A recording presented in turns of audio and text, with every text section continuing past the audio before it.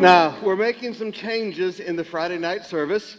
I got one survey that came from the members that basically said, let's just start it later. But I had quite a group of you from the Friday night service who began to email me and say, Pastor, can we please, this is our service. Folks, I'm not going to hurt anybody. We're going to go ahead and have Friday night service. And everybody said? Now, what I did with this group of people who were emailing me is I said, all right, how do we take care of the transportation problem, especially for the ladies? We don't want them standing out on Taft Avenue or Padre Faro for an hour after dark. It's not safe. And everybody said? So next week we will start the service at 6:30. Everybody say 6:30. Now, those of you that have been around here for 40 years, you remember that the Friday night service used to start at 6 o'clock. And then it moved to 6:30 because of traffic. And then it moved to 7 o'clock because of traffic. But now there is no traffic. So we're going to go back to 6:30. Everybody say 6:30. We will run a 1-hour service. You'll be out the door just a little after 7:30. And then we want everybody to go straight home. Now, the other thing we're doing differently is we're going to tie in all of our YouTube and Facebook, all of our members that are watching at home, rather than tape a special service for them, to take a little bit of load off. And I will tell you that we're going to do the service a little differently. We're going to run about 20 minutes of worship. I'm going to teach for about 20 minutes about prayer. Everybody say prayer. And then we're going to spend about 20 minutes in prayer every Friday night. So everybody got it? Everybody got it? All right. Very quickly, let me teach you an offering thought tonight. So what time does the service start next week? 6:30. Is that good for everybody? That's not a problem? Okay. Folks, I don't mind preaching to 3 people, all right? But I do mind putting people at risk. We want the people to be safe. And everybody said? Now, this thing shall pass, and we can get back to regular life. For my offering thought tonight, I want you to look with me to 2 Corinthians chapter 4, verse 7. But we have this treasure in jars of clay, to show that the surpassing power belongs to God and not to us. We are afflicted in every way, but not crushed, perplexed, but not driven to despair, persecuted, but not forsaken, struck down, but not destroyed. Let me read it to you from the New Living Translation. We now have this light shining in our hearts, but we ourselves are like fragile clay jars containing this great treasure. This makes it clear that our great power is from God, not from ourselves. We are pressed on every side by troubles, but we are not crushed. We are perplexed, but not given to despair. We are hunted down, but never abandoned by God. We get knocked down, but we are not destroyed.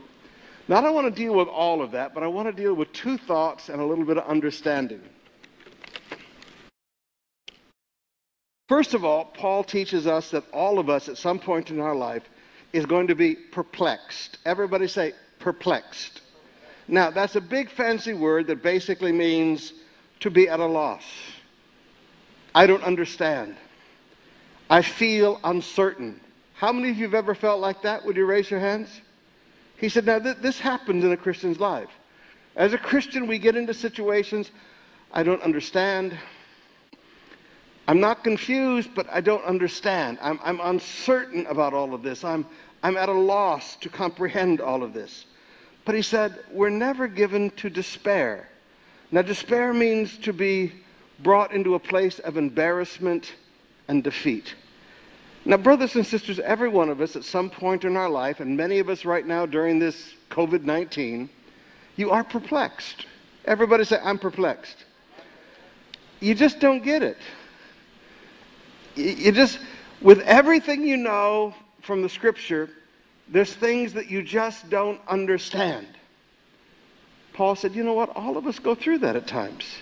He said, but please, you're never in despair. You're never brought to a place of embarrassment and helplessness and wiped out. He said, secondly, I'm struck down. Everybody say, knocked down. He said, but I'm not destroyed. Now, forgive me, but you're going to get knocked down a few times in life. Everybody say, I will get knocked down. Your business will get knocked down. Your career will get knocked down. There are times in our life that we get knocked down. Everybody say, knocked down. And you didn't expect it. It's like one time years ago when I was first beginning to go up to Korea with Dr. Cho. I was standing out on the street corner to wait for a taxi. And there was about 25 or 30 people standing all lined up very properly in this line. And when it was my turn to get into the taxi, this lady, old lady, walked up, pushed me out of the way to the point that I almost fell down, got in the car, slammed the door, and just stared at me. And I looked around at everybody else, and they all just pretended like they didn't see anything. Well, you know what? I just got knocked down, but not destroyed. Now, brothers and sisters, all of us are going to get perplexed, but not in despair. All of us are going to get knocked down, but we are not destroyed. That means ruined, demolished, laid waste. There are times that you're going to get knocked down, but you're not going to be destroyed. You're not going to be laid waste. You are not going to be ruined in Jesus' name. You say, well, Pastor, why does this happen? Verse 7. But we have this treasure in jars of clay. Let me read it to you, New Living Translation. But we now have the light shining in our hearts, but we ourselves are like fragile clay jars containing this great treasure. This makes it clear that the great power is from God and not ourselves. Brothers and sisters, because we see miracles, because we see answered prayer, because we see the supernatural, because we see the power of the gospel, these bodies that we live in, everybody say, a fragile clay jar. There's stuff that happens to us in life. And we're going to be perplexed so that we remember the power doesn't come from us. It comes from God. I didn't hear you. And we're going to get knocked down sometimes. But we're not going to be ruined or destroyed, so that we remember this power does not come from us. It comes from God. Got it? All right, that's my offering thought tonight. Put your tithe in the red envelopes. Put your seed in the blue envelopes. And when you're ready, come, bring your tithe and seed before the Lord.